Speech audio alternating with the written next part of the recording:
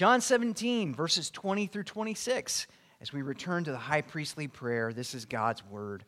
Jesus prays this, "I do not ask for these only, but also for those who will believe in me through their word." That's us. "That they may all be one. Just as you, Father, are in me and I in you, that they also may be in us, so that the world may believe that you have sent me. The glory that you've given me, I have given to them, that they may be one, even as we are one, I in them and you in me, that they may become perfectly one, so that the world may know that you have sent me and loved them, even as you loved me. Father, I desire that they also whom you have given me may be with me where I am, to see my glory that you've given me, because you loved me before the foundation of the world. O righteous Father, even though the world does not know you, I know you, and these know that you have sent me. I made known to them your name, and I will continue to make it known, that the love with which you have loved me may be in them, and I in them." This is God's word. Let's go to him now in prayer. O Lord our God, these are indeed deep waters. We are overwhelmed with your glory as we listen to you pray. I pray, Lord, that you would teach us to pray like you pray, and that you would increase our love for you, Lord God, for one another, and for the world. Would you hear us now, for we offer these things in the name of Jesus. It is in you, Lord Jesus, that we stand. You are our confidence, our hope, and I pray that you would be near to us now by your Spirit through your word. What a gift. We thank you for it. We pray in Jesus' name, amen. Do you know who this is? This is legendary game show host Chuck Woolery. And from 1983 to 1994, he hosted a syndicated game show called Love Connection.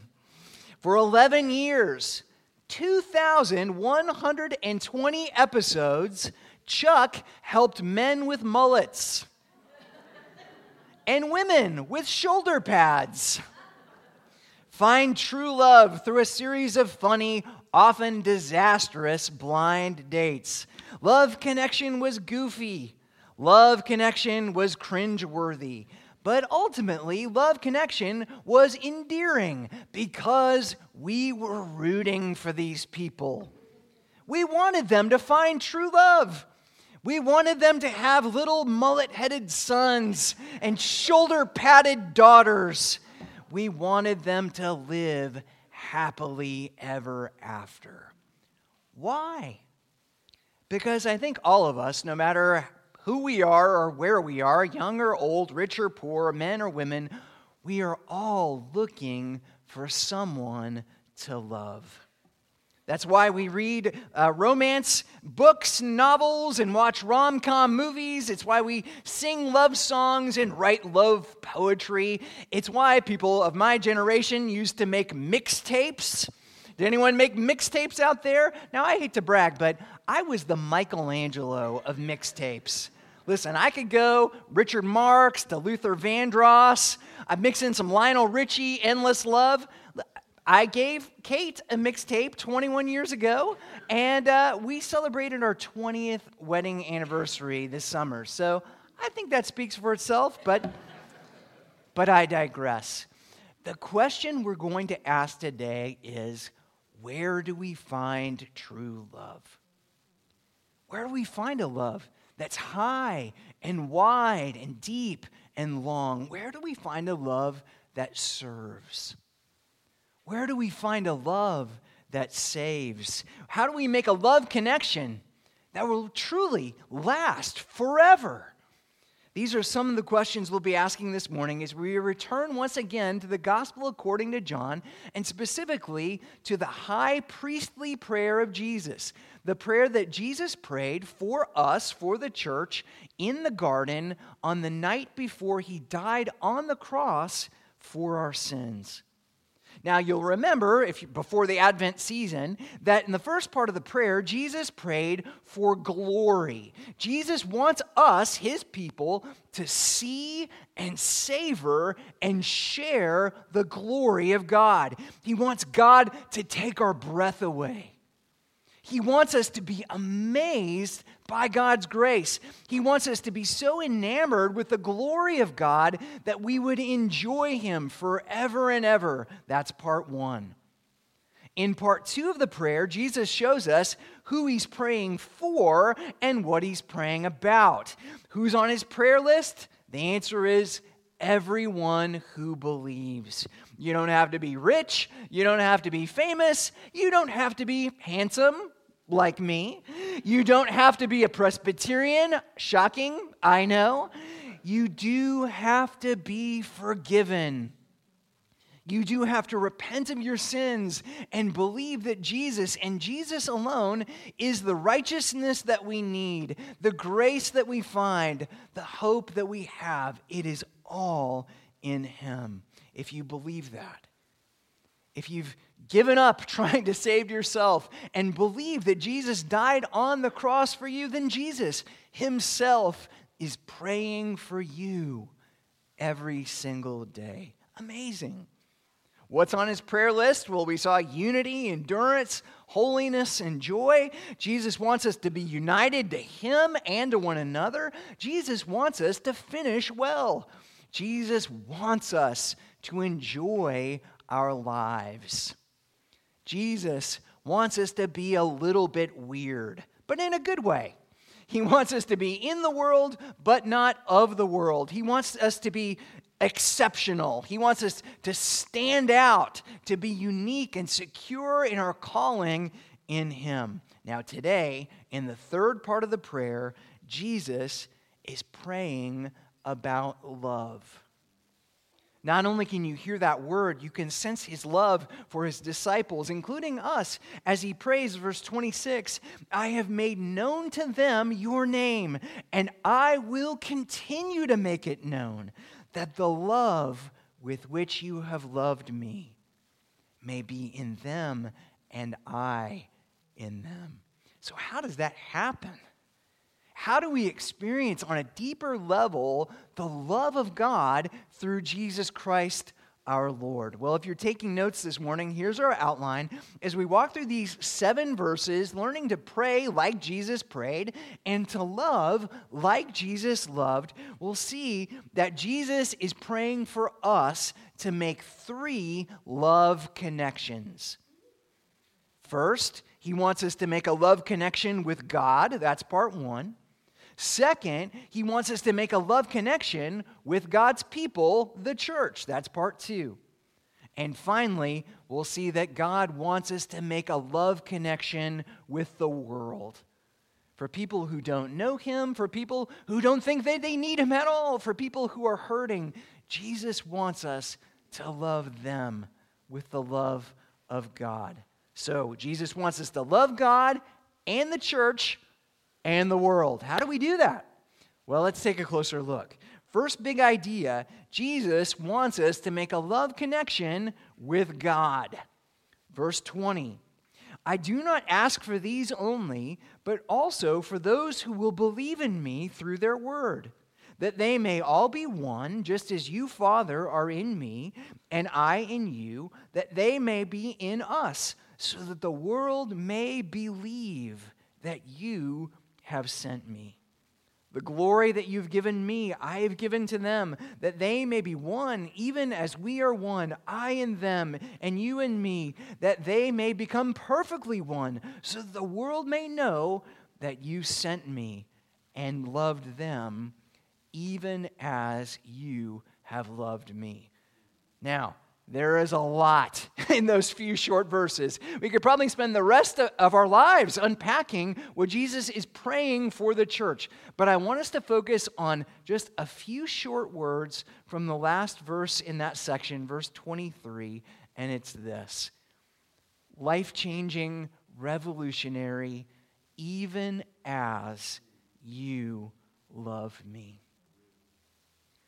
Jesus is saying that because the gospel is true, because Jesus died on the cross and rose again, because we have been united to Jesus by faith, because we have hope not only in this life but in the world to come. God the Father loves us even as He loves God the Son. Now that implies at least two things, many things, but at least two things about our love connection with God. Through Jesus, we experience the same measure of love that the Father has for the Son, the same measure, but we also experience the same manner of love that the Father has for the Son. Let's unpack that.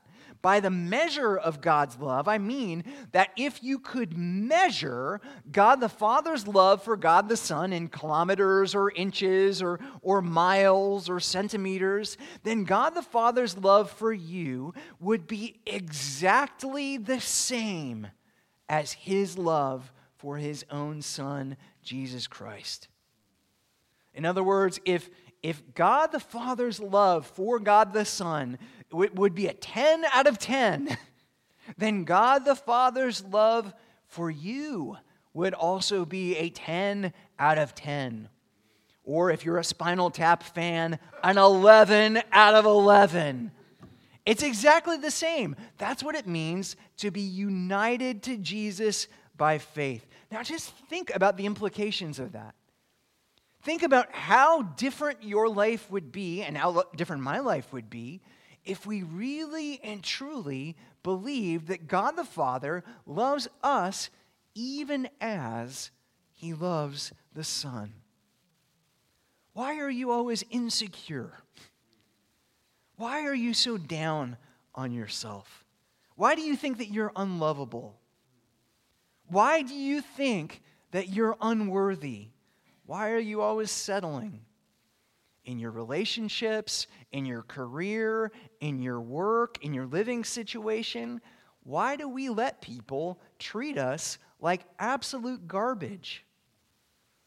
Why do we put artificial limits on our happiness? Why do we put artificial limits on our success? Why can't we speak up for ourselves? Why can't we claim the promises of God? I think it's because all of us deep down believe I'm not worthy of God's promises. I'm not worthy of God's love.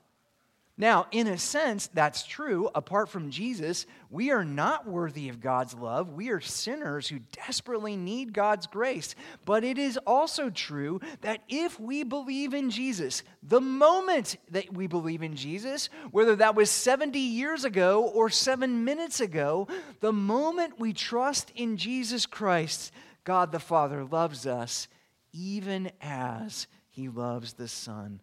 Same measure of God's love is poured into our hearts the moment we believe. Now, by the manner of God's love, I mean that God the Father loves us in many of the same ways that God the Father loves the Son.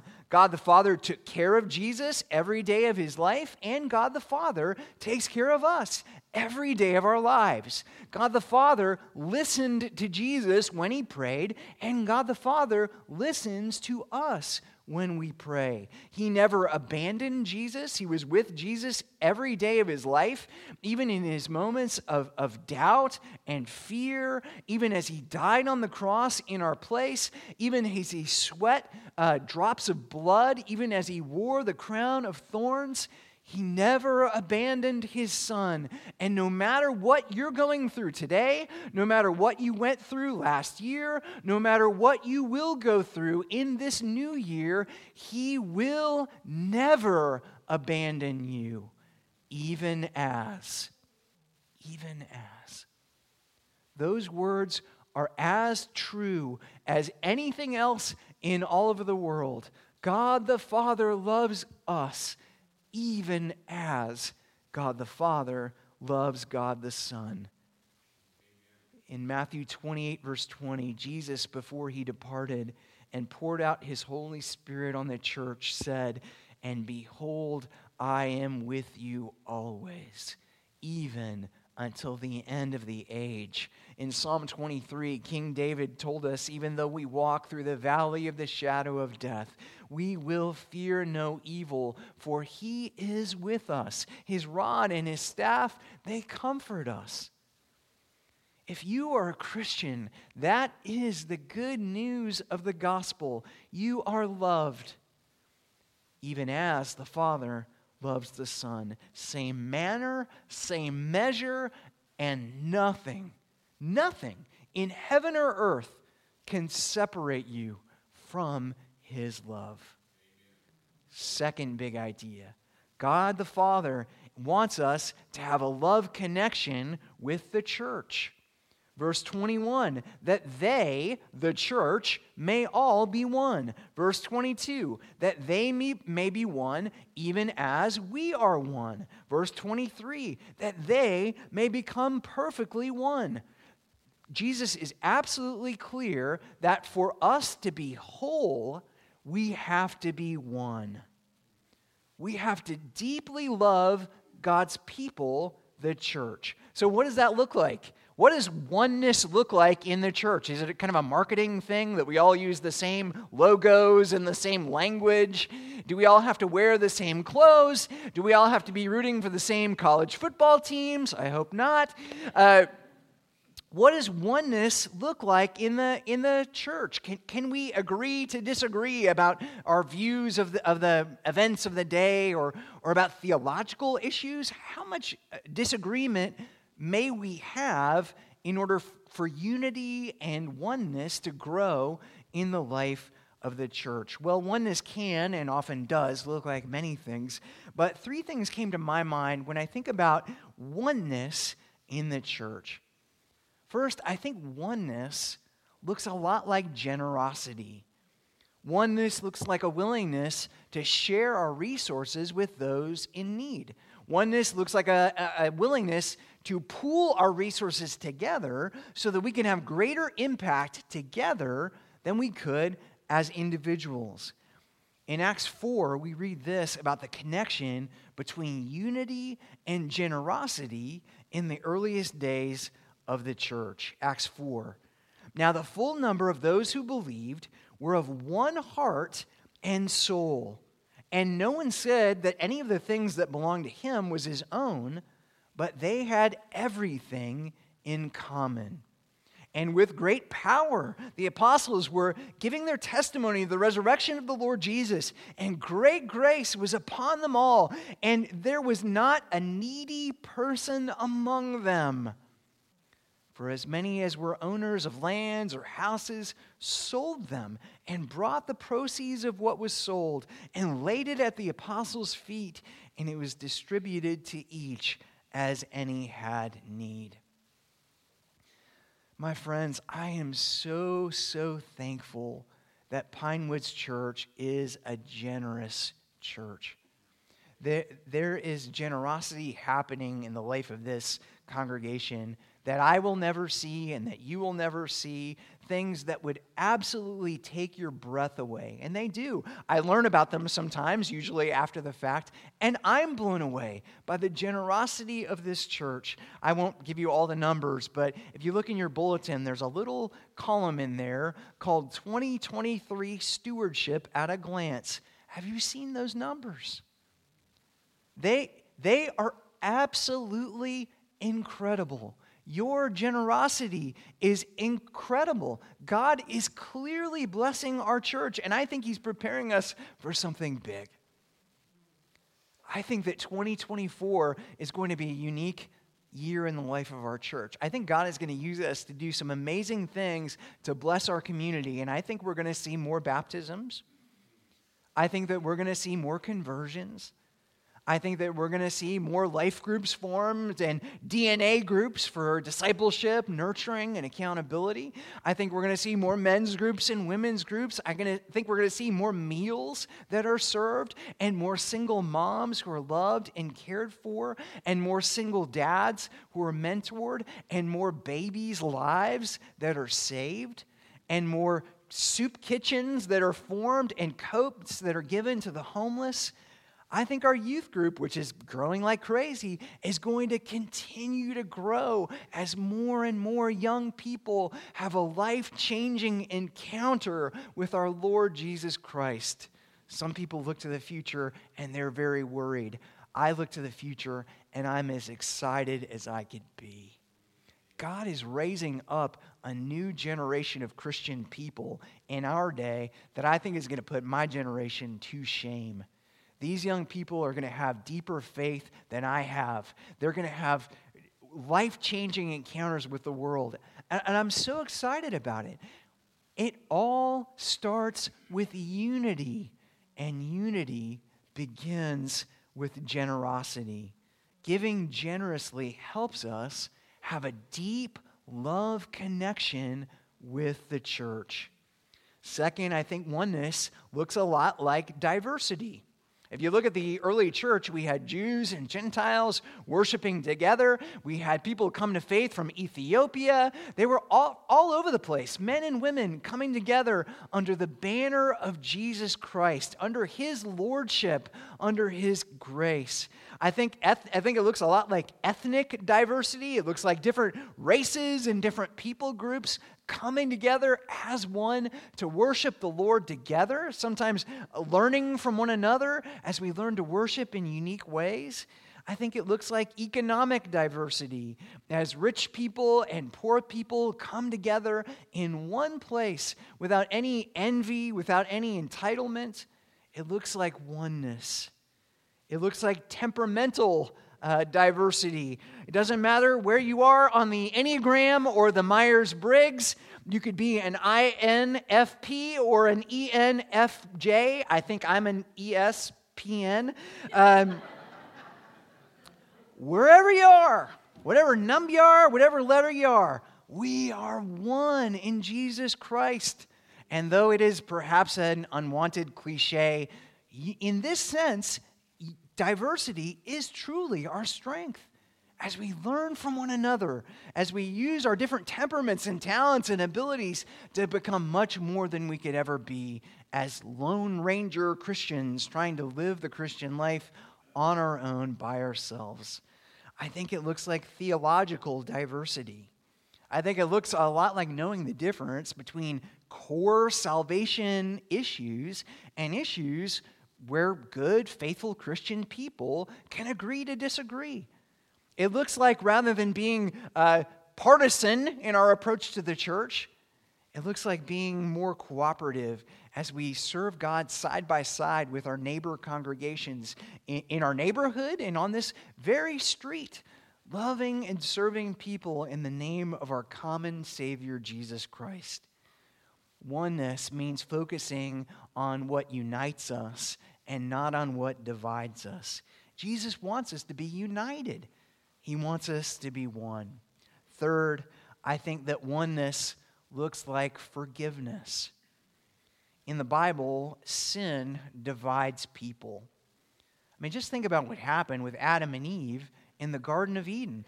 At the very start, God created man. He said, "This is very good." He created Eve from Adam's rib. He said, "This at last is bone of my bone and flesh of my flesh." They were united to God. They were united to one another.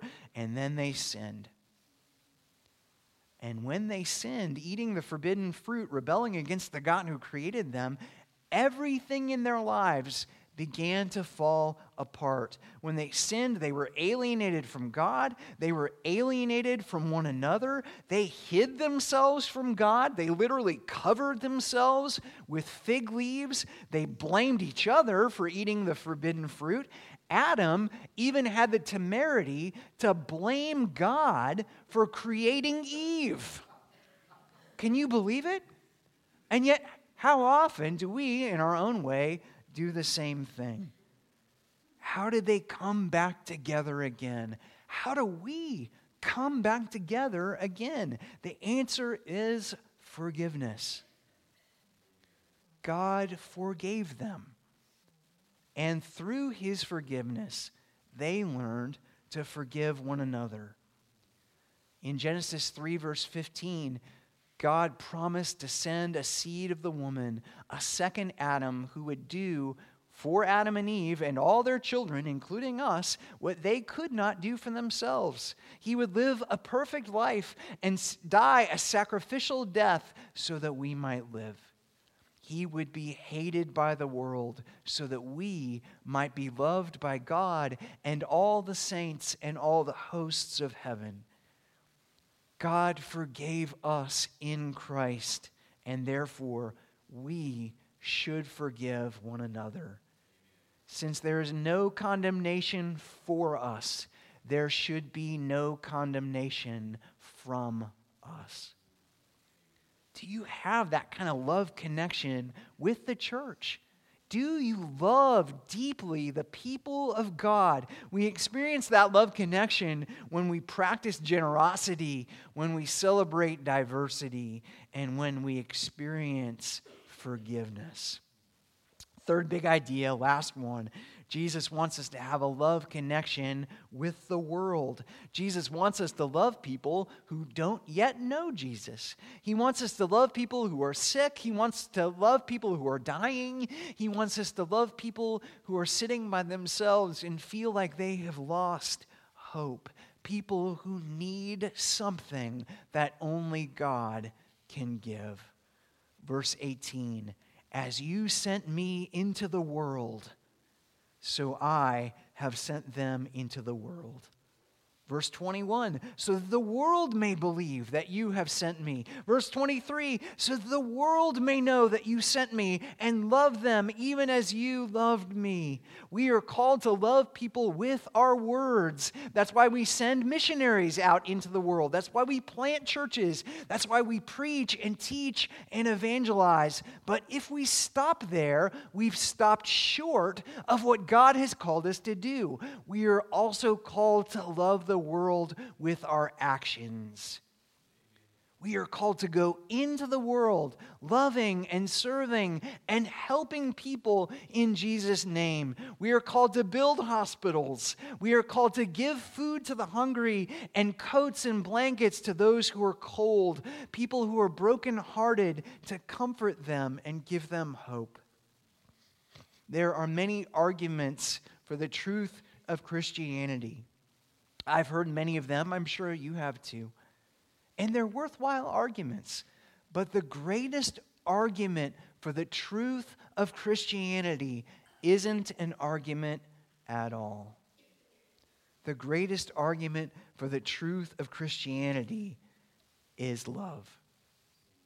We are sent into the world with a message of God's love, and we are sent into the world as messengers of God's love. When we love people with our words and with our deeds, the world sees, however imperfectly, the perfect redemptive love of Jesus, our Savior and our King. In John 13, Jesus said, "By this, all people will know that you are my disciples, if you have love for one another." I was reading this week, because I'm curious about things like this, the Chinese calendar, 2024, is the year of the dragon. I think it's the year of the lamb. I think it's the year of the dove. I think it's the year of God's love. I think it's the year of God's peace. It's a year to renew our love for God. If that slipped a little bit last year, start again. Go to God in prayer. Read the Word. Join God's people in worship and expect to meet Him there. Your life will never be the same again. It's a year to renew your love for the church, to get plugged in, maybe to get re-plugged in after you've slipped away during the holiday season. It happens to all of us. Or maybe to get plugged in for the very first time, to begin to trust people for the very first time. Maybe you've been hurt by the church and you need to walk in faith, trusting that God will surround you with people who are a lot like you in God's body. It's a year to renew our love for the world, to go and to give and to serve in Jesus' name and for His sake. And remember that when you are tired, when you are anxious, when you are afraid, when you have missed every New Year's resolution that you have made at the beginning of the year, remember that Jesus is not done with you. He is praying for you today, and He is praying for you every day. He wants you to make love connections that last forever, that are wide and long and high and deep, and that will fill you with the fullness of God. That's His prayer for you. I'm merely the messenger, but I'm praying it too. Let's go to God in prayer. Heavenly Father, we thank You for Your love for us, which is indeed high and wide and deep and long. Lord, Your love encourages us when we're discouraged. Your love strengthens us when we are weak. Your love emboldens us when we are afraid. I pray, Lord God, that as we enter into this new year, 2024, that we would do so deeply loving You, deeply loving the church, and deeply loving the lost. Lord, we thank You for loving us, though we are unworthy of Your love. In Jesus, You love us, even as You love the Son. Hear our prayer. We make it in His name. Amen.